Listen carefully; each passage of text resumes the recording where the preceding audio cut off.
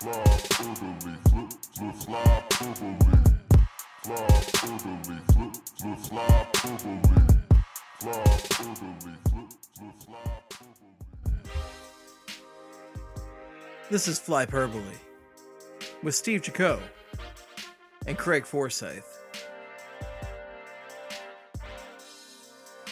Today's Flyperbole brought to you by the new CBS sitcom Roman Wasn't Built in a Day, where former Flyers goaltender Roman Cechmanek and a group of impressionable orphans try to build a new career for Cechmanek as a pro wrestler. Roman Wasn't Built in a Day, Thursdays at 8.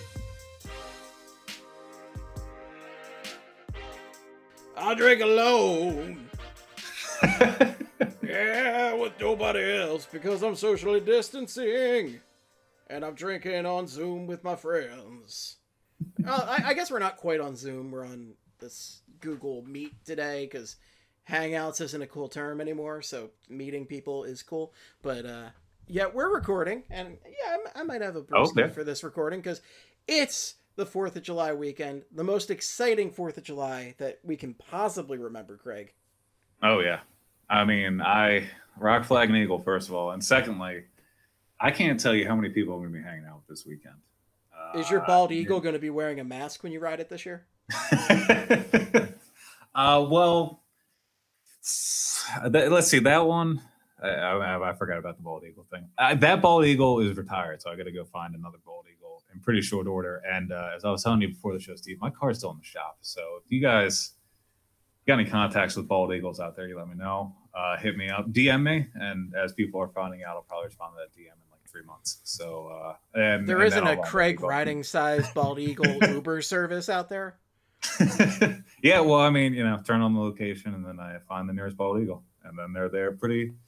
I mean, if bald eagles want to make some quick bucks, that would be the way to do it. I don't know if they're pressed for money right now too, but if they wanted to make a couple green ones, that would be the way to go. So, but no, I don't have any plans for riding a bald eagle right now, Steve. Do you? Do you have you got one? You got a Sprouse for me? You got one that we can both ride in glory above Philadelphia this weekend, or what's the deal? Well, I mean, we can't ride it that close together. I don't. Well, yeah, I'm talking like socially distant. We'll be on separate bald eagles, and there'll be 6 bald eagles apart. No, I decided not to go ahead with riding a human-sized bald eagle. It's got to be bigger. Probably a horse-sized bald eagle is what it would have to be. But I decided to not go ahead with that while I chug my Bud Heavies.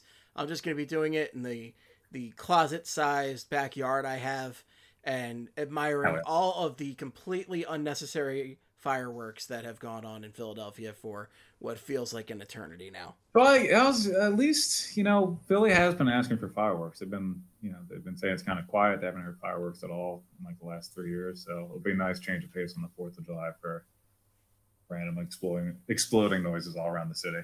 Because it's been going on for like a month now, hasn't it?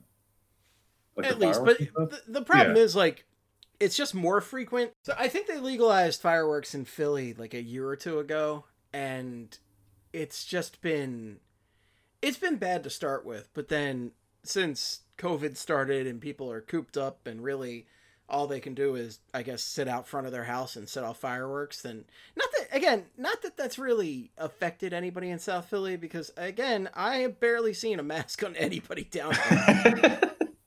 Like, it is just business as usual in the everyday comings and goings of South Philadelphia. But I'm sure I'm going to see just as good fireworks as if I was at Penn's Landing or something, Just right outside. Yeah, right outside. Yeah. It doesn't matter. It doesn't matter. But yeah, it is not going to be an exciting 4th for me. And they're shutting down a lot of the beaches. And yeah, people are going to have some fun. Yeah, I was going to say I have nothing lined up. Just because usually for 4th of July, I'm either going back to Maryland or going into Philly. And I don't think that's happened this weekend. So just watching Independence Day for a 24-hour loop. Yeah, I'll just do that. Watch Rocky IV a bunch. Welcome to Earth. Things of that nature. I'll go ahead and just do that. But probably drink a lot of Bud Heavies alone. Scream the national anthem. I don't know. I don't know what I'm going to do when I say 4th of July here. Yeah, drink a bunch of Bud Heavies, pass out shirtless on your lawn, and scream the national anthem. do the line by line for the Constitution. I'll just do that. Yeah. Yeah, that'll be real. Perfect. Yeah.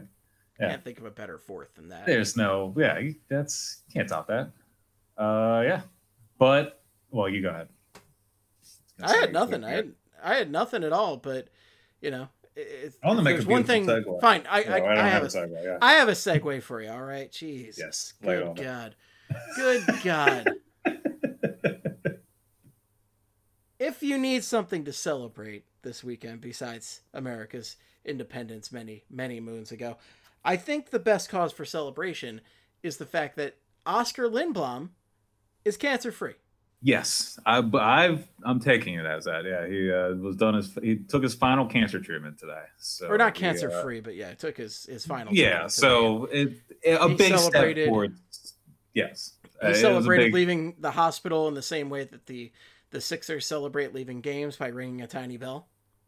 Yeah, he did do that at Penn, and the video was pretty. It's the best thing you'll see this week, and it's one of the few positive things you'll probably see this week when you get on social media. So please go check it out. But still, Oscar Lindblom took part in his final cancer treatment today after he was diagnosed with Ewing sarcoma on December 13th, 2019. So it's just a little over 6 months now. Yeah, and he's already done his cancer treatments. So it's just incredible. I don't know. I'm just happy for him, and I'm happy that he was able to not have the process, I guess, complicated or drawn out even further, or any kind of unfortunate thing with coronavirus right now. And I'm just happy he seems to be doing okay. Yes, I mean, I was gonna go over a quote from Oscar and then Fletcher, which we need to explain the Fletcher quote a little bit, because he's not coming back for the return to play. He's not playing in this 2014 tournament. Fletcher said, "I can't say enough about this young man. Everyone can see the talent and impact that Oscar has had for us on the ice, but he's an outstanding teammate in our locker room and a genuinely good person. His attitude and strength through all this is tremendous inspiration for us all. Today's a great day. Congrats to Oscar. Look forward to having him rejoin our team in the near future." So the near future part, I'm assuming, just means 2020, 21. Because again, I don't think he's not gonna go through all this and then do whatever the hell the tournament's about to be. And that would be my assumption. I feel like that would be complete madness to throw him out there at this point for and he's still involved. It's just like there's a lot he still has to do, but I mean, it's fantastic news, and I'm sure near future means next season, not like there's no. Yeah, because he hasn't skated. He practiced once with the team last week, so just from a reality standpoint of like getting back out there and actually getting to the flow of it, I think it will take a little bit of time. And then also, why even put him out there right now? Right, there's no. And he's also going to have to build up muscle and get back into the kind of shape that it takes to play in the NHL, because the treatment he was getting just takes so much out of you, and it's going to take him a bit to get back to where he was. And it take as much time as you need, man. Like, that is, I think it's inspiring that you've gotten this far already, and it's awesome news, and we're very excited to see him back on the ice, but more excited that his health appears to be well right now. He is on the right track back to being a happy, healthy human being, and just fantastic stuff. Yeah, I mean, this, again, I think we were both in agreement. It wasn't really, we were always concerned about his health, because, that's more important than his impact on the ice. But the fact he could be with the team at the start of the next season, and I know this is a unique situation or whatever, but still, that's fucking just incredible. Like, he went from being diagnosed to just back out on the ice within a couple months. Just insane. And it's a credit to how strong and how willing Foley was to just kind of push through it all. So congrats to him. I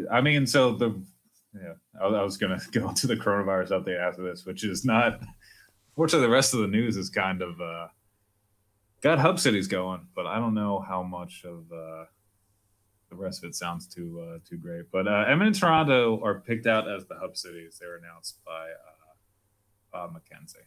So, well, basically, as a result of the US's piss poor handling of COVID, the Yeah. coronavirus. Just both of them are going to be in Canada. The NHL is just like, we can't even mess with the US right now because the US's COVID numbers have completely surged recently.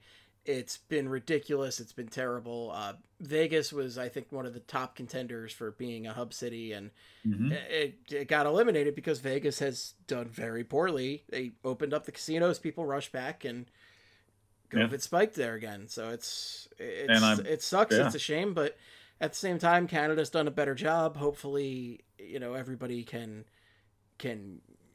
get up to Canada and be safe, and they could put them in a good position to be able to play out these playoffs. And I hope it all goes well. I know I'm being cautiously optimistic. It's not great, but I'm just hoping now that it's in Canada, like we can kind of make it work.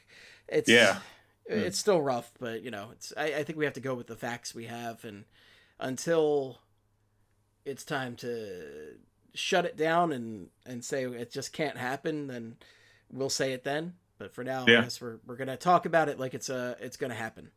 Yeah, and I could see a path where they could do it, where they have to eventually get everybody into the hub cities, and they need to know you do enough testing and quarantining where the players are isolated, and then if you do get positive test early, you just isolate those people and wait for them to recover, and then you could theoretically start the tournament.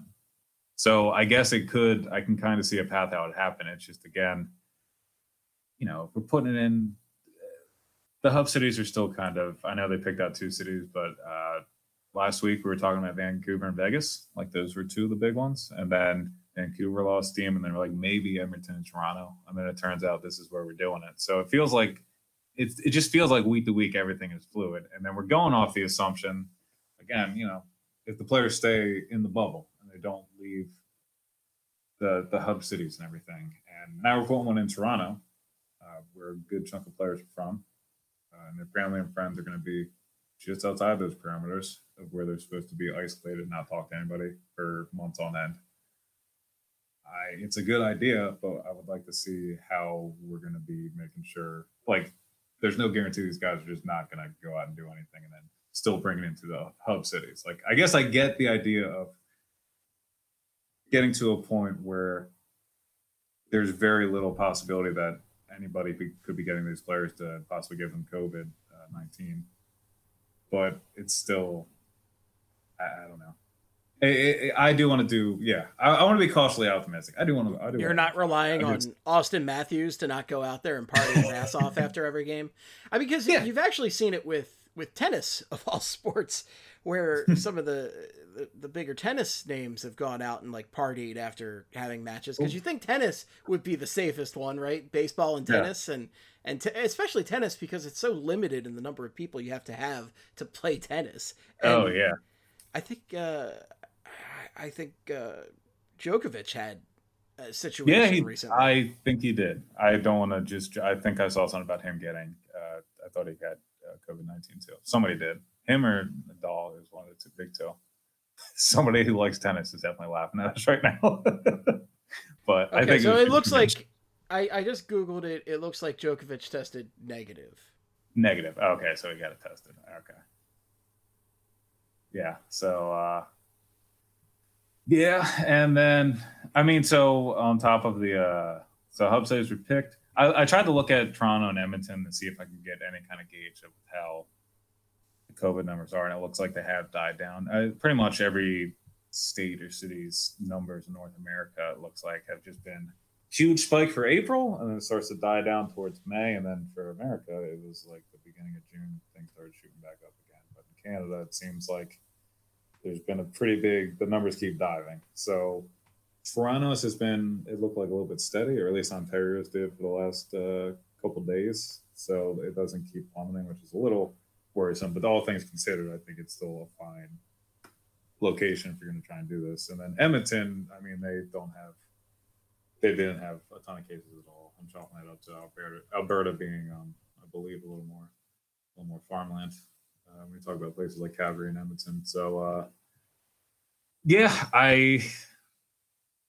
those are going to be the hub cities. And I think part of now the league needs to vote on the return to play like agreement, and that would either be happening tonight or tomorrow, according to Bob McKenzie. And on top of that, they're also trying to extend the current CBA, which if you pay attention to the negotiating between the NHL and the NHLPA, it's always a huge deal when it comes to the league, mainly because it results in the league losing games due to labor disagreements. But it sounds like they could be coming down on an agreement that could extend the CBA through 2024-25, and it looks like they're going to try and combine it with the return to play part, so then you can kind of kill two birds with one stone. But this is from McKenzie here. Quote, long night of negotiation / hard work between NHL and NHLPA appears to have resulted in agreement on most issues on phase 3/4 RTP, return to play, CBA extension, transition rules. Still a couple of items to finalize today. Nothing, of course, is actually done until both sides ratify a tentative deal, barring any last minute complications. We have seen some of those. He points out Vancouver and Las Vegas, like we were just talking about. 2 NHL hub cities will be Edmonton, Toronto. Nothing carved out in stone yet, but there are no hiccups in finalizing the tentative agreement. Also added that since we are at early July, since we've passed July 1st, apparently all the contracts that would have expired on July 1st get rolled back to October 31st, which would mean the league is aiming for November 1st to be the first day of free agency. And then also to that note, Frank Saravalli of TSN pointed out that another thing added into this return to play CBA agreement is for people that are still on contracts that would expire at the end of the 2019-20 season. Apparently they are adding in a clause that if you want to leave the return to play tournament at any time, you can. So if players start to play and then they start to feel anxious or they think they're getting in over, but teams are trying to hide stuff, they can just be like, all right, I'm going home, which I think is a huge thing because it sounds like the league needs to start doing a couple of those things to the players because they're going to be sacrificing a lot. I know apparently I think they're going to try and boost up like the playoff bonus, playoff pay, but option to get out of this tournament. Freeman also says there's an agreement which will allow NHL players to compete in the 2022 Olympics and maybe even the 2026 Olympics, which again will be I would argue for the players and fans, but mainly for the players since they were pretty vocal about how they wanted to go last time. And then also Freeman pointed out that if they get to this agreement, the next 2 seasons, 2020, 21 and 2021, 2022 are both going to be at 81.5 cap limit. So it's going to be the same salary cap as it was this year. The upper limit is for the next 2 seasons. And then in 2022, 2023, it's going to be 82.5 million. So that's, the trying to combine the CBA with all this is insane. Like I can't imagine all the moving parts with the return to play, but then also trying to add in the CBA agreement. I mean, there's a lot of people doing work in the NHL offices to get stuff done right now, which hopefully, if it all does work out, that would be something I would take a chance on this. I'm for the tournament, but I guess I would be even more accepting of it if it results in the CBA getting pushed back a couple more years, because that's always something that. Well, it's a sport that we've seen how many lockouts at this point, and exactly like that. I feel like that was a guaranteed. They're going to miss games down the line. So if you're missing games right now, as is, just get shit done. Just figure it out right now, and then don't have to worry about that down the line. Why don't we do this early every time? Yeah, why don't we, NHL? Well, this is the thing too. I think it was supposed to be done before September 15th, 2020, and then it got pushed back 2 years. They extended it. So, it's but okay, so that's what the league is trying to do to help the players kind of feel at ease about accepting the return to play agreement and also the extension of the CBA. And then I saw this start from Eric Engels. This got a lot of attention the other day. Eric Engels writes for Sportsnet as well. Reached out to a bunch of players who wanted to be left anonymous when it came to talking about actually returning to play. And he said, One player said a majority of the players do not want to return to play this summer, estimated 75%. Though they're concerned with the financial pitfalls of that decision, they're more concerned about risking contracting the virus/serious injury before cramming in the 2021 season. Another player said that calls with the NHLPA have been, quote, a joke, and they have only revolved around the financial situation. Another player shared the following opinion after acknowledging that players will likely vote yes to the eventual proposal that gets brought to them. And he showed a text message with just a player literally saying, the quiet part of everyone's going to play. No one is going to opt out. Playoff bonus will be higher than ever. That's free money if we play. Hockey is a different culture than other sports. No one is opting out. Oh, there it is. Hockey culture. I'm gonna, you know what I'm gonna do? That's the thing. I'm gonna take a drink. Hockey culture. There you go. Yeah, finish out that fucking beer. So, because it's gonna be a little bit rough here. But yeah, all the players I spoke with are frustrated about being kept largely in the dark about how they'll safely be able to resume the play. And then Angles also tweeted today. This was in a tweet thread 3 days ago, but he also tweeted today that it's not official, but sounds like families want to be with the NHLers in the hub cities, which again, I think that goes into the whole completely removing the coronavirus for the hub cities and waiting a couple weeks and then going about it that way. But yeah, I think that's the part. So 75% sounds high. I don't know if it's that high, but again, we'll never know because hockey players aren't allowed to be like, I don't want to do that. And I think that's illustrated right down here. So the league knows and the NHLPA knows that if they just keep kind of nudging this along and setting it up and telling fans, oh, we're about to have hockey in 3 weeks. If these players want to go out and rub up against each other in the coronavirus. So it's dependent on that. But we're doing our end. We got it all covered here. So unless the players decide to back out for some reason. So this is what the league usually does. You're really going to have to stay on these players as far as like monitoring them for symptoms because they're never going to say a word about feeling sick or something unless they're dying. Yeah. Like it's like they're going to have to collapse on the ice before but they're going to be they're going to be checking their temperatures every day. And like all that's good. But the thing is like that's just hockey culture is you're going to have to stay on top of them and monitor them because they're never going to say otherwise. Again, and I know we talked about a bunch since the quarantining has started, but Face of the League walked out there with a face full of mumps and said, I don't have mumps. So yeah, you're like, they have to stay on top of everybody with this because it's just still, it's part of hockey, which is, I mean, we're seeing a lot of aspects of it aren't great with the Daniel Carcillo lawsuit and shit, but hockey like players Crosby's in general, basically got a softball growing out of his jaw, and he's like, "I feel fine. I've never felt better." Yeah, he's like, "No, I don't know what you're talking about." Yeah, I got I got a Skype update, so that's what that was. I don't know. That's yeah. And I just wanted to clarify real quick about the Djokovic thing earlier with tennis and everything. Djokovic, so he had some private tournaments he was hosting in Europe, and him and a bunch of guys did test positive, and then he self-isolated for a couple of weeks, and then he tested negative. Oh, okay. So he did test positive, and it was because he hosted a tournament, and a bunch of guys went out partying, and yeah. There you go. There's been a hashtag a lot of tennis talk. We need to get remember Ben Rothenberg from the old BSH site? Oh yeah, get him back on. Yeah, he was just tweeted at me today. So we'll see. We'll get him on the horn. See if we can get him in here. So all right, tennis Purpley, great. Tennis ball per not tennis purple. It was I don't even know. I don't know. There's not a good one. I'm gonna have to tinker with it. But okay, we'll and get back to you, Fed heads. It's fine.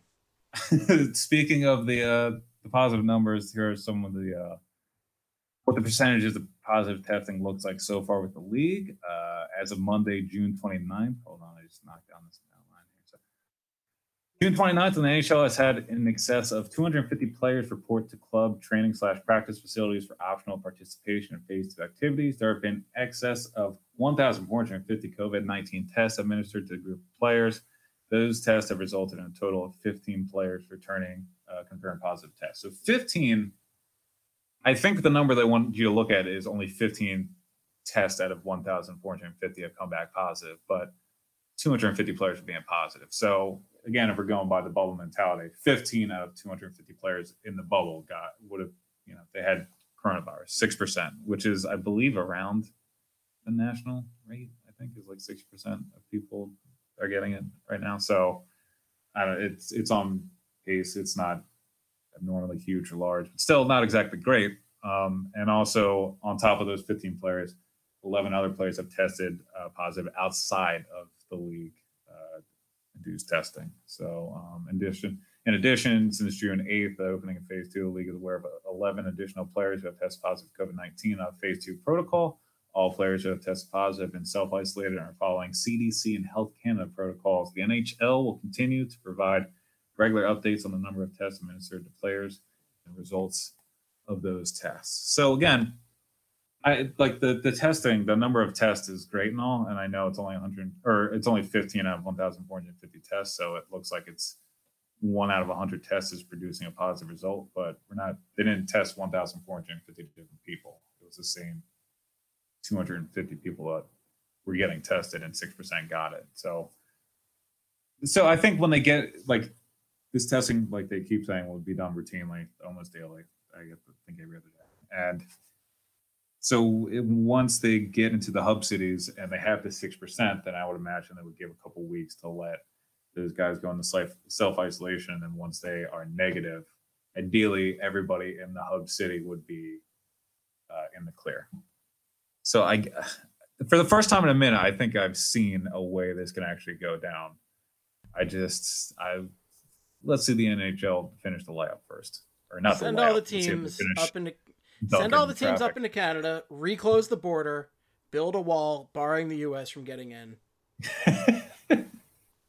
That's what's gonna. It's done. I build the wall to keep us from going there.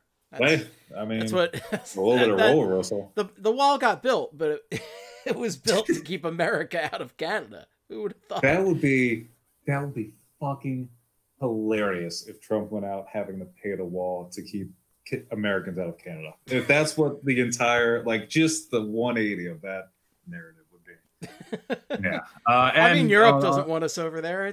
We've handled the coronavirus great, the best, better than anybody. Oh God. Also, if you, by the way, for all the Trump listeners out there, I don't fucking care anymore. Like, if you still defending at this point, yeah. Like, I tried to not talk, but like, whatever. Also, on top of all this, Detroit and Vancouver has canceled their prospect tournaments, which are usually held in early September. Not really related to the NHL at all, but just let you know they're still canceling events ahead of time. So I know I had another blurb in here. I still wonder why not Ottawa instead of Edmonton and Toronto. Why not Ottawa? They're not doing anything.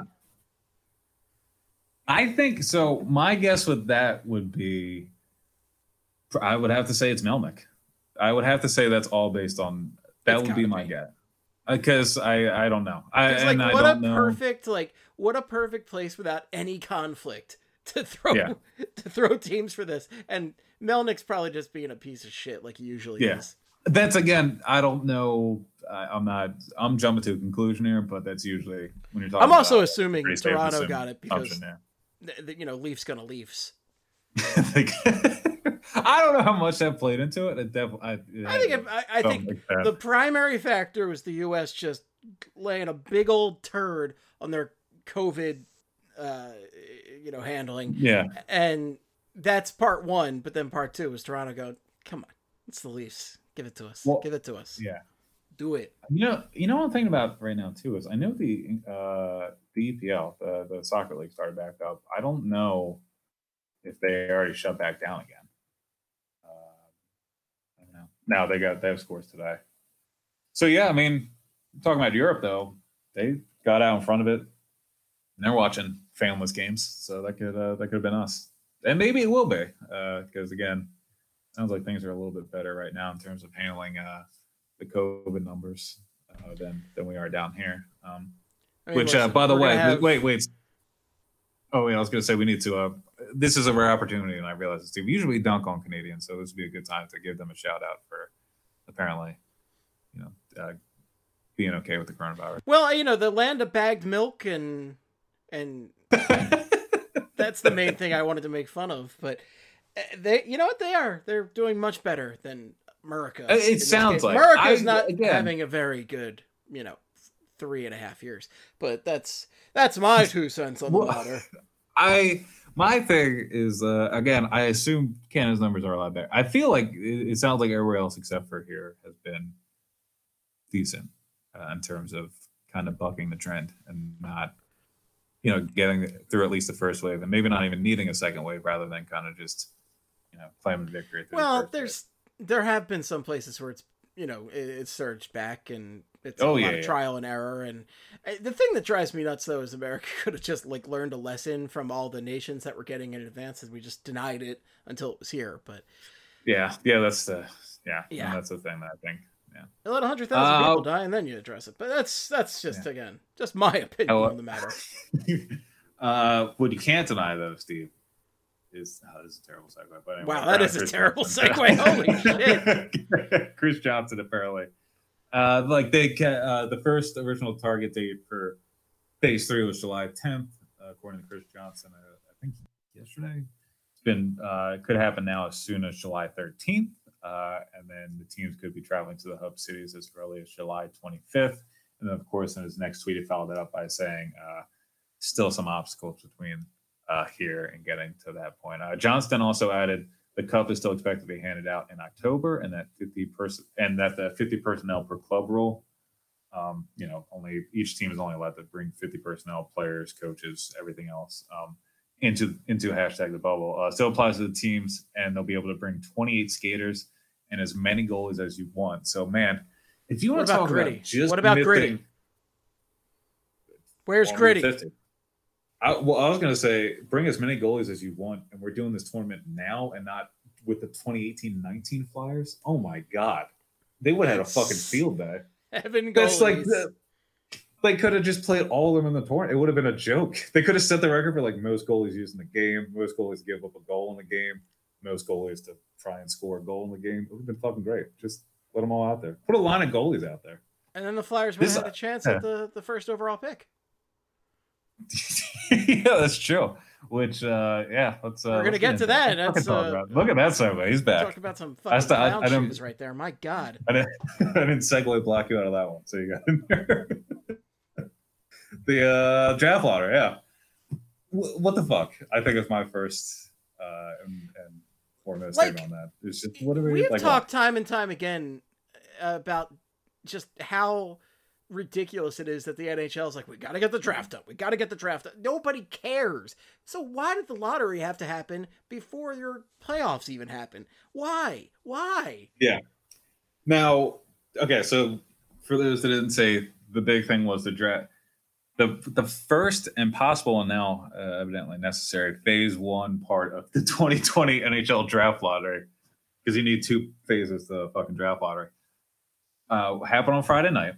And Phase 1 was they were going to select the 7th. They were going to slot the 17th that did not make the postseason with the first 7 overall picks.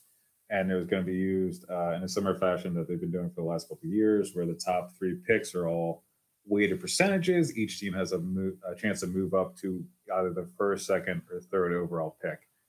What happened this year was the option of one of the 8 qualifying teams could have jumped up in front of or gotten into the top 3 and stolen a pick from one of the 7 teams that didn't make it, which resulted in a Phase 2 where there's just a drawing where all the 8 teams that lost in the first round, the qualifying round, have a chance to get the first overall pick. And of course, that's exactly what happened. Every team that missed the 2014 playoff got pushed back a spot. And now a team that we aren't sure of yet that will lose in the first round of this tournament are going to have a chance to win the first overall pick. Which makes you go, enough why? To barely make the quote-unquote playoffs, could win the first overall pick. It just, why even include them? Why even give them a chance? It's just dumb. Yeah. I get, on the very, to a level, I get the idea of trying to include all 15 teams, but this right here is the reason why I don't do it. Because I don't know if they're thinking oh, wow, this makes us look great because now people are going to want to tune in for the second phase, but everybody's just laughing at it because it's fucking asinine. Every headline on Friday night was, with the first overall pick in 2020 is, we don't know yet. And like the NHL had an event to let us know they don't know who the first overall pick is in 2020. Isn't that a little like, optics? Did you guys ever think about them? Because it doesn't look right for the league. But optics, heard of them? Ever heard of them? Others. So let's look at the other picks. This is how the rest of the draft order goes out. 8th overall is the Sabres. 7th overall is the offseason champs, the New Jersey Devils. Hell of a season. Hell of a 2019-20 for the Devils there. Cup contender to missing the playoffs to picking 7th. So have fun out there, Devils. Way to pull up Flyers. Ducks picking 6th. Senators are picking 5th with their own selection. The Detroit Red Wings. Again, if they weren't the Red Wings, I think I feel more sorry for them. But after watching whatever 2019-20 season was for them, they end up picking 4th now. Senators are picking 3rd with the Sharks pick. They got in the Carlson deal. And then the Kings picking 2nd. With one of the 8 teams that could lose in the qualifying round, possibly getting the first overall pick. And I forgot to put the qualifying teams down here, but some of those teams include the Blackhawks, the Penguins, Rangers, Islanders, any team you don't want to possibly get the first overall pick and get Lafreniere. That is who is in the qualifying round. So it's nice the Devils aren't up there. And unfortunately, the Flyers aren't going to be involved with, don't even have a chance to get it. But I don't know. Just this amount of stupidity feels like it could lead to the Penguins getting it, or like the Hawks, or like the Oilers. I'm pulling for the Oilers, honestly. That's what I want. Oh yeah, because the other, yeah, oh yeah, absolutely. And like that or the Coyotes get it, so they keep, as Steph pointed out, they keep the Taylor Hall trend going of him just being on the team to get the first overall pick. And this year would be, I think he'd have to retire just based off that. The Coyotes somehow got the first overall pick this year. I'm trying to look at so each of the teams got eliminated, or each of the teams will get eliminated in the qualifying round. They all have the equal chance at 12.5%, apparently. Picks 4 through 8 were determined based on inverse order of regular season points percentage. Picks 9 through 15 will be assigned to the teams that lost. And then 16-31 will be determined by the results of the playoffs. Before we get into Brian Burke had some comments on all this, and see if we can start looking through this. Man, the really good parts. Thank God. But my thing too, and again, because I was saying it before when it came down to when they were trying to move the draft up to early June, and we weren't even sure. Like, again, we're not playing yet, so there should be no assumption that the season is 100% going to be done. So we're going through all this, and all the entire draft order is now reassembled based on this draft lottery and points percentage. And I don't feel like some team, if they cancel the rest of the season and they have those 8 teams possibly winning the first overall pick, what is the justification for those 8 teams having those equal odds? Like, why those 8 teams when they were borderline playoff teams, like you said? And like, why after all this, like, if we don't end up playing, I feel like this should all be redone. They should just all go back and walk through it and be embarrassed, because then the draft order is just going to be all jacked up for no reason. Yeah. Like, it's absurd if like the Penguins get the first overall pick. They're the Penguins. They were going to make the playoffs. Yeah. And the reason will be global pandemic. Like, that's the reason we stopped the season, rearrange the standings because of that. And we've already rearranged the standings for the Penguins' benefit in the first place anyway. That's how we got Crosby, Malkin, Flower, all those guys. Yeah. Although, again, unfortunately for them, if they were to play, if this tournament does go down, they are going to get a well-rested Carey Price. And I think he said another month of naps to get in there, since that article was written by Pierre LeBrun. So there's nothing men fear more than a well-rested Carey Price. I'm excited for he's going to show up to the Hub City with just a gigantic beard, just hair all over the place. Going to look just completely lost. And he's like, still 2020. All right. I've been hibernation for the last 4 months. I'm ready to goaltend. I think it lets in 3 goals all tournament. So good luck, Penguins. Yeah. So in a way, we have to root for the Penguins to win. No. To not get Lafreniere. I'm still rooting against them. I think the odds of this actually happening, like the tournament actually happening, and it results in the Penguins winning the Stanley Cup, isn't that is less likely than they do this jacked up version of a draft order and the Penguins end up winning first overall and they don't play again. You know what I mean? Like, I'd rather make sure there's no chance to get the first overall pick and give them a chance to try and finish out this tournament in coronavirus times rather than giving them the chance to get first. You know they're going to get the first overall if they get a chance to do it. I don't think it's negatively issued, Craig. You don't think what? I don't think it's negatively issued, do you? I think people are learning that. Yeah, they're learning that with our opinions on the... You're a surly Sally. Look, man, I'm just, it's hot. I haven't watched live hockey in 3 months. That's a big deal for me. I'm thirsty most of the time. Yeah, and I can't, and I don't, when I'm doing the podcast, I don't have time to cry during those hours of the day. Like, I'm supposed to be trying 24/7 now. I got no. Why you have to be man? Can I read these Brian Burke comments? Yeah, What voice would you like me to read these Burke comments in? I'm thinking I'm going to say regular voice. I don't know. That's a lot for a doc. That's a lot of text there for doc commentary. All right, I'll do it. Good old. If you want to do doc. No. I can't do doc. I'd lose my voice. Yeah. This result is nothing short of a disgrace. No, it's too much. It's too much. Maybe even Merrill Reese would be too much. I'm just gonna I might do a little bit Don Cherry-esque. It might have a bit of a Don Cherry inspiration. Full Don Cherry. I feel like that's applicable for Brian Burke, though. By the way, I found this in a Mark Faulkner article of the Detroit News. This is where I got these quotes. Well, as we all know, Craig gets the Detroit News delivered to his doorstep every day. And I have been, even the last couple of months. So shout out to whoever's driving it down from Michigan. You gotta get yourself to Detroit, Rock City. Don't kiss me right now. The news. The band kiss. Yes. Okay, getting weird. All right. This result is nothing short of a disgrace. This makes no sense. Should have just been the 7 teams that weren't in the play-in round in the lottery. Give the teams who need the most help the best players. When we started doing drafts in pro sports, it was always an inverse order of finish, so the worst team got the best player. Then went to a lottery because teams tanked. I support the lottery, but to me, if you have a problem you gotta fix, you pick the smallest band-aid you can use to fix the problem. There should only be 5 teams in the draft lottery.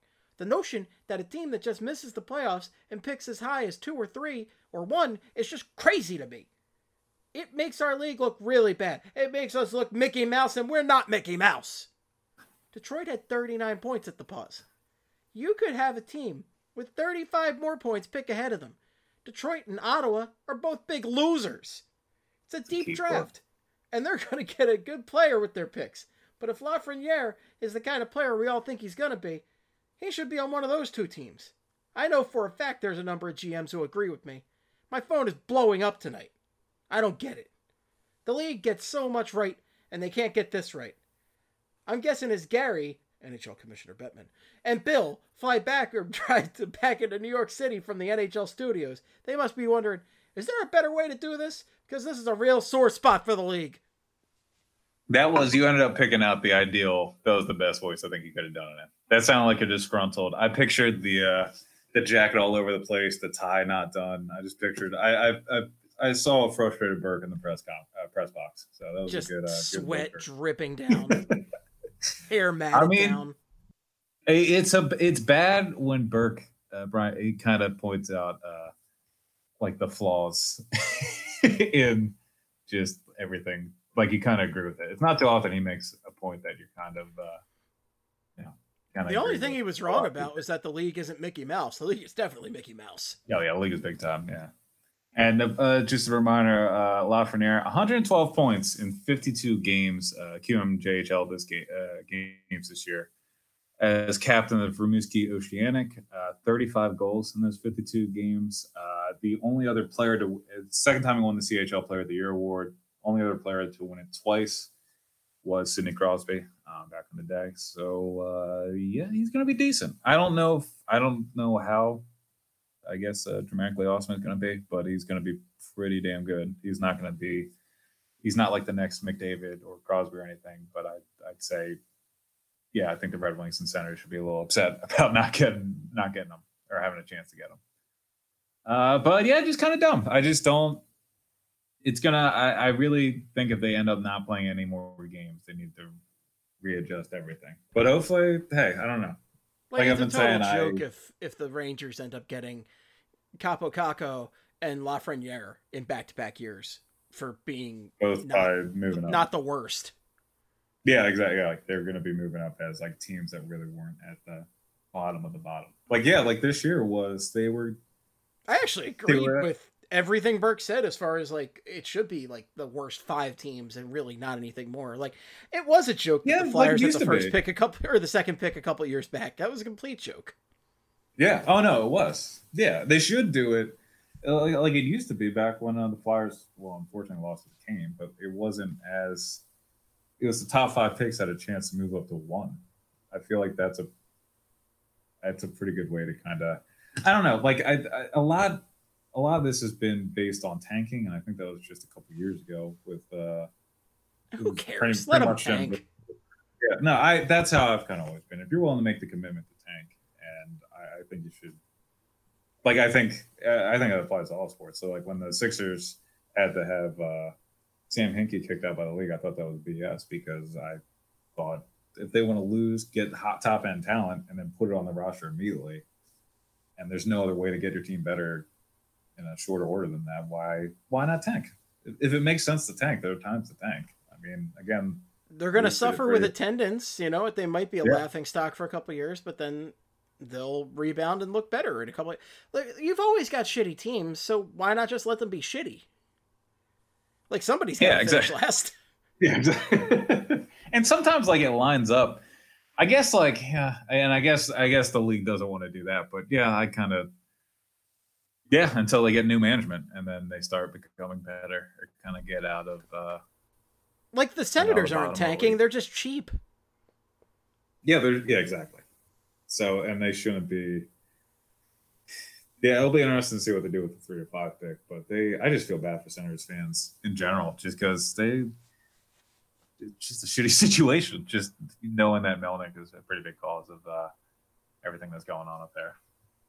But it is what it is, Steve. I don't want to. Got a bad feeling it's going to be someone we don't want. I'm pulling for Edmonton because I think it would be hilarious if they somehow got it. And then a harmless McDavid, Draisaitl, Lafreniere line is something we get to watch as Flyers fans. The Oilers wouldn't affect us at all unless they somehow met the Flyers in the Cup. So let that line get together in the Western Conference. I don't care at all, as long as it's not coming to the Eastern Conference. But speaking of going places, Steven, one of your favorite Flyers in recent history, Mikhail Vorobyev, is heading to the KHL next season. He has signed with Salavat Yuliyev Ufa in the KHL for the 2020-21 season. Again, when he was with the Flyers, maybe not the biggest impact, but 104th overall pick in the 4th round of the 2015 draft. Had 3 points this season in 20 games, one of which was a goal and had 2 assists. Lehigh Valley had 28 points, 12 of which were goals in 45 games over his entire career. Time with Philly. He had 35 games in the NHL, accruing 5 points, 2 of which were goals, and he had had 83 points in 145 games in the AHL with the Flyers. I am okay with this. I mean, I'm not going to miss Vorobyev too much. I don't know if that's a slam or not, but he was, yeah. He wasn't. Yes. I mean, he got a couple shots with the Flyers and just never stuck. He never really did anything to really establish himself as a must stay in the lineup kind of player. He never came close to that. So yeah. And it just doesn't seem like he was going to reach that point. No. And he, he did get, it was a 4th round pick. And I remember him getting a little bit of love before, I think it was the 18-19 season. Like he made, I think Maddie was saying he made big strides in camp. And he was about to make the team and did make the team to start 2018-19. And then it was clear it was just an in-betweener. Like he was somebody, or I shouldn't even say that. The AHL, there was stuff with him last year and Gordon saying it looked like he was, I don't want to say he said he was taking shifts off, but it kind of sounded like the coaches wanted more out of him in terms of like the effort department. And then I remember, not that it happened all the time, but there was a goal against the Penguins this year in Pittsburgh where I just remember watching Vorobiev in real time being like, buddy, what are you doing? And he was just like casually striding back to like break up a back check or like break up a play in the zone. And I was just like, AV's going to rip his head off at the bench. He just, and his goals were bullshit too. Like he wasn't driving play. He wasn't doing a lot of the nice little things that like we see with some of the bottom six guys that we always talk about now, like Pitlick or Grant or somebody like that. It just felt like he wasn't bringing any tangible assets to the table. I'll say the joke I told you, Steve, or the joke that it reminded me of when I heard it today. I was watching Billy on the Street. I had that on as my background show today on Netflix, and it was a Thanksgiving episode.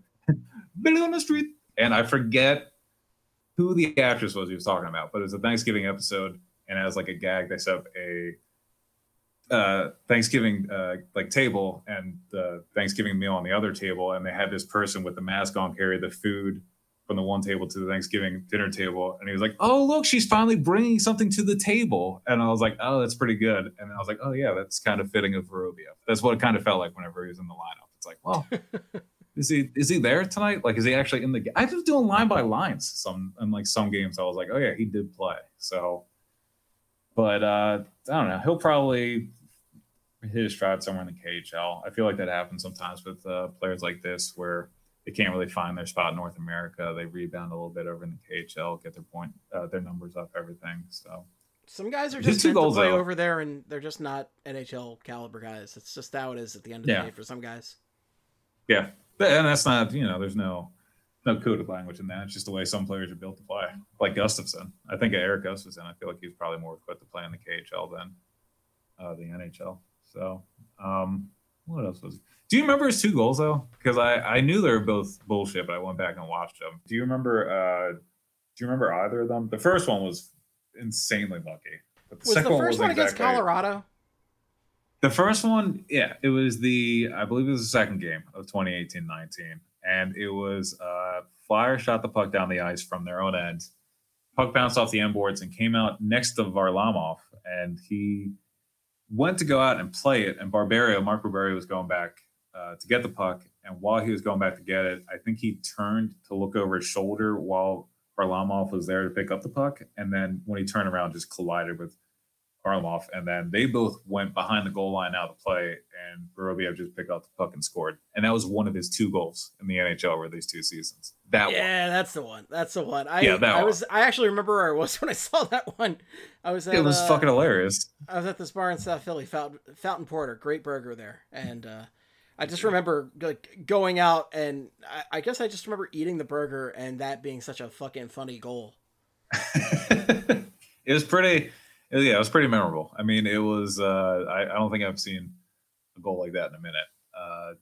And then, by the way, we should see if we get that restaurant on here as a sponsor. And if you're going to give them shout outs, got to make that. Got to make a little bit more money, And 8 figures is good, but if we can get 8 figures plus tips, that wouldn't be. I'll pay me in burgers like Wimpy from Popeye. I'm in.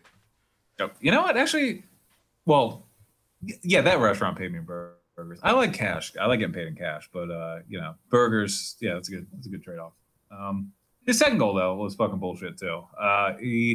It was a big win against the Sabres this year in Philly, and while he was leaving the zone, he turned around and put a wrist shot on net from the point that hit Connor Sheary's stick in front and then went in.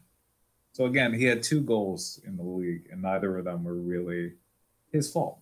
And that didn't, he didn't really do much else to kind of build his stock in the pipeline or to kind of make his case for the team. And he got walked by NAK. NAK blew past him pretty quickly, and then they brought in additional depth players. So I think I guess he saw the writing on the wall and knew he was going to be making an impact in the franchise in the near future. And again, it was a 4th round pick in 2015, but it did look like there was a window there where it looked like he was going to be a tangible player for the Flyers. Like maybe, not middle 6, but he could have been on the roster for a little bit of time and kind of help the squad a little bit. But good day. It is what it is.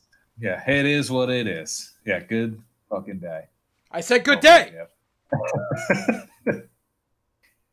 And then on top of losing Vorobiev, Steve, the Flyers have looks like they're on the path of losing Wyatt Kalynuk, who we've talked about a couple times during this quarantine. And according to Charlie O'Connor, I don't know if you guys have heard of him, from the Athletic, according to his agent, the Flyers have lost Kalynuk's exclusive negotiation rights, meaning that month where he told the University of Wisconsin he was going pro to actually being eligible to sign with any NHL team has now passed, and he is now a free agent, which means he can still sign with the Flyers, but now he's able to talk to other teams and possibly sign an ELC elsewhere. And the way I'm looking at it, yeah, I think he has to. I don't know why he would go through all this and be like, you know what? Yeah, let's stick with the Flyers. Like it seems like a lot of things to do to just be like, oh, you know, that contract I could have signed next year if I did nothing. Oh, right. Yeah, I guess I'll do that now. Right, because we're talking about an ELC. We're not talking about a free agent who's got to test the waters and drive up his price. Exactly. Yeah. So there must have been some kind of, or maybe there's not, but my guesses would be there's some kind of disconnect of like either he values his skill greater than the Flyers did, or he thinks the prospects in front of him he may not feel like there's any spots available for him on the Flyers blue line for a minute, which, as we were pointing out last week, it's really, if you wanted to get down to it, it's really Provorov and Sanheim who could be here locked up for a while. Everybody else, I mean, Niskanen's got another year, but he's older. Braun, we don't even know if he's going to come back. I like Phil Myers, but this was a very up and down year for him, and you know that could be a guy like, if this is his peak, that could be what he is. I don't think it is. I think he's gonna improve his hockey IQ around the ice and kind of make smart decisions as he gets more experience. And then, Shane Gostisbehere, who I don't want to say with certainty is going to be locked up with this franchise for the next couple of years. So there are a lot of moving elements. And then you have Cam York and Igor Zamula and Wyatt Wiley and Friedman and even Linus Hoberg, like possibly they're going to be with the Phantoms next year, and they could be taking up future slots with the Flyers. But it's not like the Flyers have their top four locked up for like the next 5 or 6 years. And he is kind of like a guy that it wasn't a guarantee to be in the top four, but if you told me he was the team's 4 in 2 seasons and he was playing softer minutes, like he was being carried by Sanheim or somebody on the second pair, okay, like that doesn't sound nuts to me. Like if he's improved the stock in the NCAA, and now he's going to play in the AHL somewhere, and if he does fine there, the next step is just steady minutes in the NHL. So I guess he just didn't see any way he was going to get that amount of ice time he wanted with the Flyers compared to other teams. So we'll see where he ends up signing. 28 points this year, 7 of which were goals in 36 games as captain at the University of Wisconsin. And I mean, I guess good luck to him. I mean, I still hope the Flyers sign him. It does suck losing any kind of even though we just dunked on Vorobiev, but Kalynuk, who we have not seen what his impact is in the NHL or how well his game adapts to the NHL, but we're talking about a blue liner with size and speed to him, which feels like the way to go with the NHL today. Mobility, some size, not gigantic unless you're Chara, but size, mobility, and you can combine defense, offense, and physicality. So Kalynuk seems to have all those things. Maybe not the physicality part, but everything else seems to be there, and he'll probably be in the NHL sometime soon. Soon being a couple years. He's dead to me. Okay, he's dead. All right, so there you go. Kalynuk and Vorobiev. Dead to me. And again, I think that's one of those where it was a pretty good pick by Ryan Hextall. Doesn't mean anything in the grand scheme of things, but 7th round pick, looks like it's a guy that's going to get NHL games. It's not the worst selection. Kind of seemed like the draft was going on all right there. Okay, Steve. Last serious thing is I want to give a shout out to JVR. He took part in the You Can Play Project's virtual day on Saturday. You Can Play is a project about improving the treatment and inclusion of LGBTQ plus athletes and fans in large sports or sports leagues in general. And great project. Go check them out. And they've been doing a lot with the NHL for years now.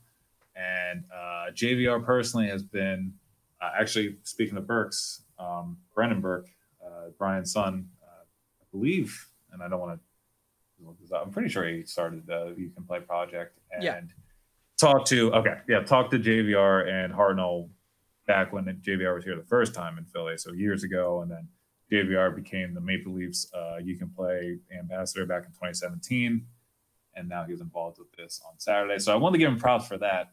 And then, Ian hasn't been giving us batch updates. He's kind of busy. I don't know, dealing with the pandemic or whatever. But he did look at JVR's Twitter, and he saw JVR quote tweet a GQ article about how people like to sleep underneath the top sheet on the bed, and they're wrong. And then JVR quote tweeted it and said facts, which we need to talk about this. We need to talk about the conditions in the bedroom. What's the temperature?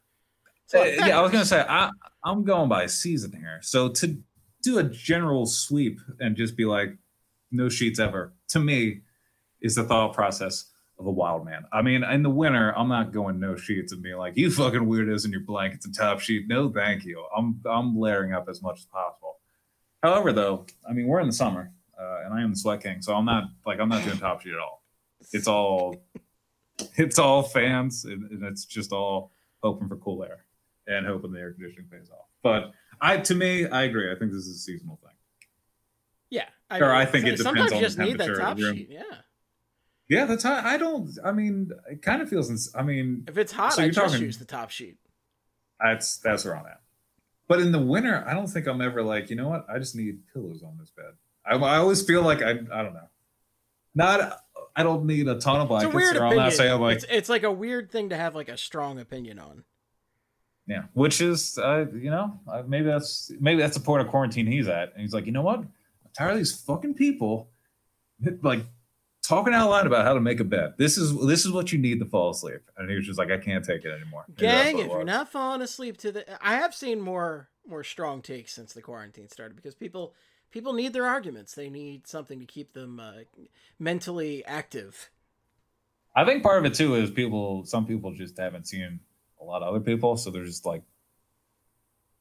having conversations with themselves and be like, yeah, that would make sense. And then they share it with the world and they're like, what the fuck are you talking about? I don't know. That would be my guess. But I don't know, Steve. I mean, at the end of the day, none of this matters. Do you want to talk about the Legend of the Hidden Temple? I would love to talk about Legends of the Hidden Temple.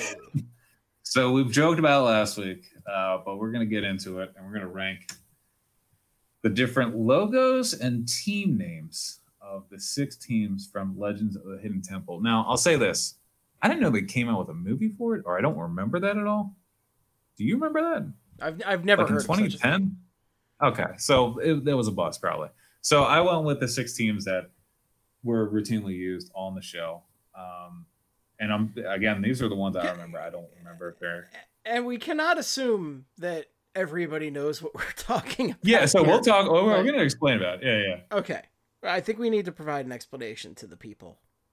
So it was on. So for our younger listeners, it was a 90s game show for kids, mid-90s. And it was on Nickelodeon.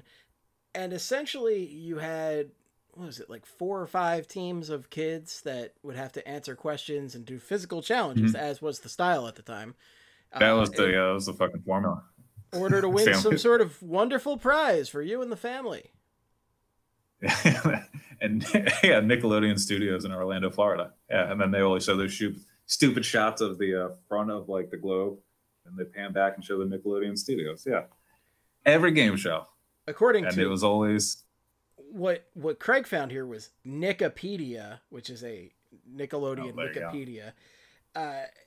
Legends was produced by Stone Stanley Productions in association with Nickelodeon, and you had to answer questions based on history, mythology, and geography. After 3 eliminations, only 1 team remains, who then earns the right to go through the temple to retrieve the artifact within 3 minutes and win a grand prize. And as you went throughout, you got pieces of this like amulet that you got that so they have this final obstacle course that you would go through. And so it was 6 teams, 2 children, 1 boy, 1 girl, because you gotta have both sides.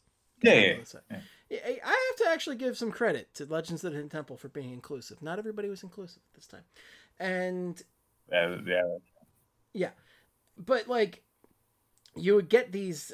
It was a pendant, right? Like an amulet, something like that. I think so. Yeah, But and they had these temple guards that would come out and grab you, and it was terrifying. Like they would just pop out of the shadows. No way I think they could do that now. Yeah, it was really You couldn't do anything on the show now. But like kids would be running through this and like they'd be trying to figure out this 3-part like silver monkey puzzle or something, how to put it together and open up the next door because every room had a puzzle you had to figure out. This was an impossible show. Absolutely impossible. And these guys would just come out and like grab you, and if you handed them the pendant, they'd disappear back into the shadows.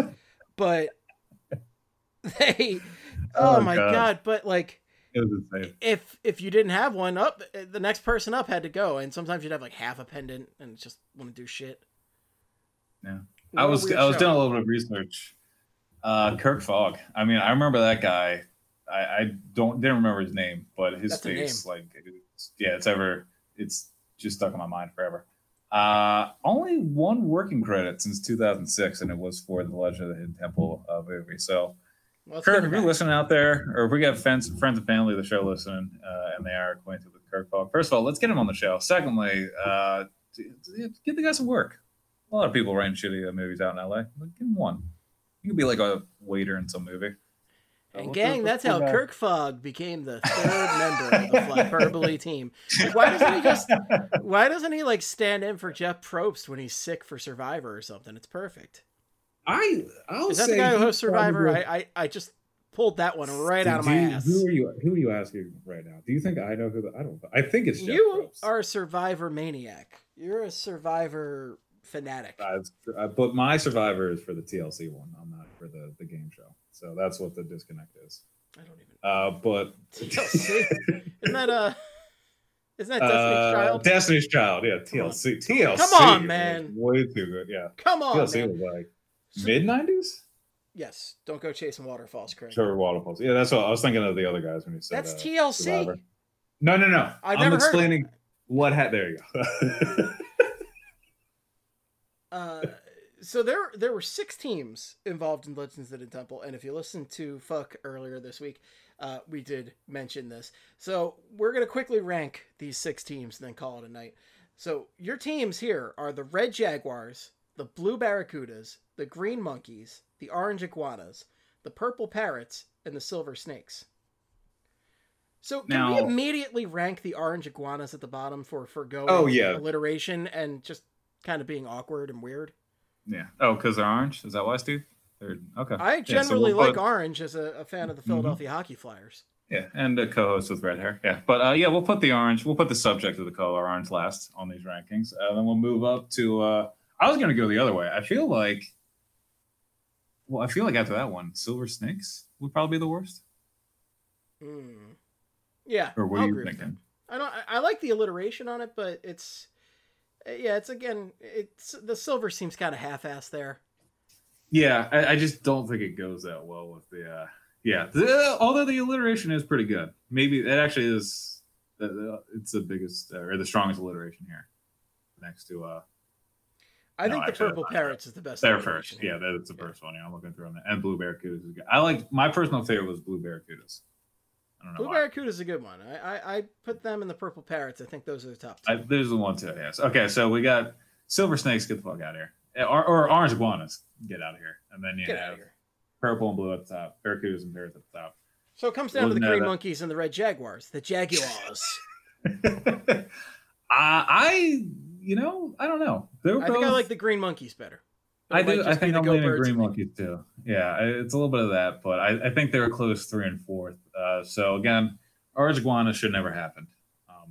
Silver Snakes. I'm putting the Silver Snakes. Well, actually, should the Silver Snakes be 3rd or 5th? Because they're not above Blue Barracuda and Purple Parrots, right? I have a soft spot for the Green Monkeys. I'm not sure what it is. No. But... Okay, so you're thinking, all right, and then but not above Red Jaguar. The Red Jaguars. Jaguars. Jaguar. Red Jaguar. So it's let's orange iguanas, silver snakes, red jaguars, green monkeys, blue barracudas. I mean, I'll go purple parrots too. Purple parrots is a pretty good. I had nothing against purple parrots one. Gang, the purple parrots is a great name. Purple parrots, and the blue barracudas. I felt like blue barracudas won a decent amount. Although Generally, I might be pulling that on my ass now. I'm sure somebody's going. I'm sure somebody's got full statistics lined up on this somewhere. And if they don't by now, again, to reiterate, we are 3 months into a pandemic. What are you even doing? Like, there's got to be, if you. I mean, guys, we're going to be talking about guts next week at this rate. Guts. Oh my God, Mike what's that O'Malley. His name? Mike O'Malley, who went on and then he's been a big player in a bunch of stuff. He showed up on The Good Place recently. He was on big piece in Parks and Rec. Had a big role as the. I think he's buddies with Mike Schur or something. Oh, okay. Who makes? I was going to say Good too. Place and Parks and Rec and Brooklyn Nine-Nine. You remember that quality programs? That terrible show, Yes Dear? Oh yeah. Yes, dear. Yeah. I remember Yes, dear. Ugh, that might be. I don't know how you did that. That might be worse than the show itself because that was not. I feel like that wasn't a good show. I'm basing that off of the fact I haven't seen it in like 15 years. It was on CBS and it had Mike O'Malley as the star, so I'm not. It's not looking great. Again, I know Mike O'Malley best as the host of Guts. Can you imagine that pitch? It's just like, all right, I got a great show. You guys are gonna love it. All right, who do you want? Who's gonna be the main character? You remember Guts? Yeah, that guy, head of a family, security guard. Yeah, you're gonna like it. Like that's yeah. But okay, so they're your power rankings. Purple parrots and blue barracudas coming out on top, and orange iguanas kick rocks. Now, was it cooler to win Legends of the Hidden Temple or Guts? Because Guts, you got the aggro crag at the end, which was a weird mountain. Whereas, like Legends of the Hidden Temple, you just don't get kidnapped by the strange temple guards. Yeah, it was I'd say that especially when you phrase it that way, I think we're leaning towards Guts. I think that'll be the. You took home a piece of the crag too, wasn't it the whole thing? Or am I misremembering? Yeah, I think you did. Like they just hold it up like the Stanley Cup. They just hold it up over their head like fuck yes. The two greatest trophies in sports are the aggro crag and the Stanley Cup. Not in that order. It's the Stanley Cup, then the aggro crag. And now close. We're going to be going on. This might be our second year not getting either of them, which is just. Although I should say. When are the goddamn Flyers finally going to win the aggro crag? Come on. I wake up every day and I check my Nickelodeon schedule. I turn on the TV and I just call into Nickelodeon offices and I tell them, Mike's not doing anything. He's free. Bring him back. We all miss lucky listeners, every week you get to win the aggro crag. Thank you. Good night and good night. And believe me, that joke was mentioned a bunch when I was a kid. Like, it was one of the better names people called me when I was growing up. So anyway, see, you want to do around the league? You can have it. All right, not a big around the league section, Steve. So first and foremost, John Forsland's contract currently has expired with the Hurricanes, and he has yet to sign a new one. He's been the play-by-play guy with the Hurricanes for 25 years and also does NBC broadcast. Not quite sure what's going on with Carolina, but I saw that they also let go of Dudley, somebody who's pretty high up in their front office. So I'm not 100% sure what that's about with Forsland, but his contract actually probably expired on July 1st, like a bunch of people. But Anaheim has signed a multi-year deal with the Tulsa Oilers to be their ECHL affiliate, and then Radel Vazlev will play for Nefyanik Almativsk in the VHL, which I'm led to believe is the KHL's AHL in 2020-21. 2014 sixth round pick, went 168th overall to the Flyers and was placed on unconditional waivers back in December of 2018 and left for the VHL last season and played in the KHL and VHL this season. So he was probably the biggest miss in that 2014 draft class, if I remember correctly. Because actually, he might be too, because their seventh round pick, Jesper Pedersen, at least played in the AHL and was used. Vazlev did play in the AHL, but yeah. Anyway, doesn't fucking matter. That was around the league, and we are done. We're done. Shut down. That was Wrap it up. maybe the shortest Rabbit League ever. I Outside mean, of, yeah. maybe I think the one where the league officially suspended the season might have been the shortest one, because I'm pretty sure that was just the NHL suspended its season. Yeah, that was my And now I've been adding in transactions that have just been happening from hockey leagues everywhere. And this week I went back and looked, and that was the only recognizable name I saw. So Flyers 2014 pick. But maybe it'll be more next week. We'll find out.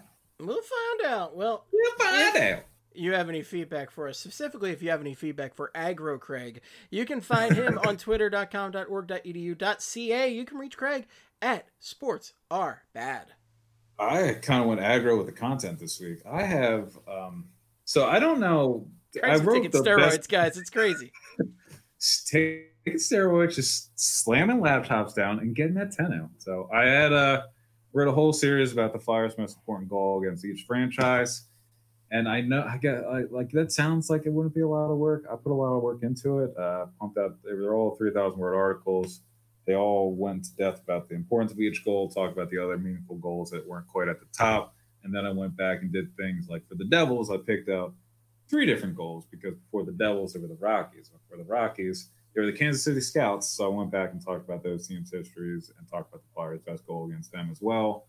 And also put a lot of league history in there about overtime playoff success and the Flyers' playoff history and some series, I guess, or not, I guess, but like older series that, the Flyers won in 74, 75, but there's a little bit about how they got there that I think a lot of people, even our age or younger, don't know about. So there was a time to kind of go back and look at that shit. I decided to write about it and put it out there. So that stuff. 4 articles of that today. I'm doing one more. It's not going to be that long. It's going to be about Rick McLeish's game-winning goal in '74, and then I do have those hate articles over the next week. Where I'm going to talk about why I hate the Habs, Lightning, apparently Leafs, and maybe Sabres. Hate. Yeah, so that's on the way. So I'm looking forward to that, because I do hate some of those teams. Yeah, I think the Leafs, you're not going to have to dive back too hard. And I'm going to be fine. If you want to quote me on some Ty Domi, like if you want to listen to some Leafs hate, you just have to listen to any Flyperbole where I mentioned Ty Domi. I was laughing I was cracking up in the Slack too, because we were talking about it, and I said something like, I didn't look at the sheet, and I said, did anybody grab the Leafs yet? I was like, there's no way that's still out there. And then Kelly was like, yep, you are now. And I was like, whoa. I know a lot of people in the Slack hate the Leafs, so I don't want to, I wanted to leave that open. So I thought maybe we could have a round table for that, get in our licks on the Leafs. I'm sure if you you and I could drag me into writing for one thing, it could be a round table on the Leafs. Kyle Dubas, the genius. Ooh. That's my nerd voice. Canadians, I think, I don't know. The Canadians' history is just, I don't know. All you hear about is cups, but the Canadians haven't been like good in our lives. I know they won a cup in '93, but again, that was a long time ago. Johnny Vermont was on their roster. Like it was yeah. been a while. And you always have to hear about the Bell Center, and then it always feels like they flood every game that they're at, which is fine. It's a nice sport, it's just annoying as fuck when that's because I know that's how Eagles fans and everybody are. So, and I know the Lightning. Yeah, I'm just gonna talk about 2004, the Lightning, and then the trap game, and then. I don't know. I don't like Martin St. Louis. I know he's a good guy. There's just something about him. I don't know if the 2004 series just cut too deep. I just don't like it. It's a terrible take. I got that in there before this podcast. Can we also agree that Montreal Canadiens is as lazy of a name as Houston Texans? Oh, yeah. Yeah, it's not great. Yeah. The Philadelphia Philadelphians. And then they spelled it wrong, too, which is... That's the Canadian way. We were nice to Canada, and then we took it all away. Okay. We just got to end on that, I think. That's the one we got to go ahead on. That's how we go out. You can reach me at Flyperbole or at Esteban, but make it Flyperbole for your hockey needs. And be sure to listen to our Flyperbole Under Quarantine episodes as well, where we talk about one Flyers-related topic for the entirety of the episode. This past week, we made the team of the all-time Flyers killers, and it was unpleasant. No, it was fun. It was not cool. Yeah. it sucks to talk about these guys that just decimated the Flyers over the years, but it was a good time. And follow BSH Radio, follow Broad Street Hockey, and Facebook, blah, blah, blah, whatever. It's done. Mm-hmm. Folks, that's all we got. Go enjoy your 4th. Stay socially distant still, okay? You can do it. We've done it so far. You can keep doing it. I know it's tough, but you got this. You got this. Wear a damn mask. For the love of God, I'm going to yell at you over this one. Wear a mask. Stop making me feel weird for wearing my mask like a smart person, okay? Wear a damn mask. And that's it. That's it. That's all there is. Until next time, in the words of the great Gene Hart, good night and good hockey. Wow, wow, wow, wow, wow, wow, wow, wow. Wow, wow, wow, wow, wow, wow, wow, wow. Wow, wow, wow, wow, wow, wow, wow, wow. Wow, wow, wow, wow. Wow, wow, wow, wow. Wow, wow, wow, wow, wow, wow. Flop orderly, flip, flop orderly. Flop orderly, flip, flop orderly. Hello, everybody. This is Flyperbole. It is a podcast about hockey, mostly the Flyers, but also other hockey things, like other hockey teams that play the sport of hockey. Steve, but not Steve Hartnell, and Craig, but not Craig Berube. No, this isn't all those hockey guys. These are the guys who watch the hockey sport. Yeah! Flop orderly, flip, flop orderly. Flop orderly, flip, flop orderly.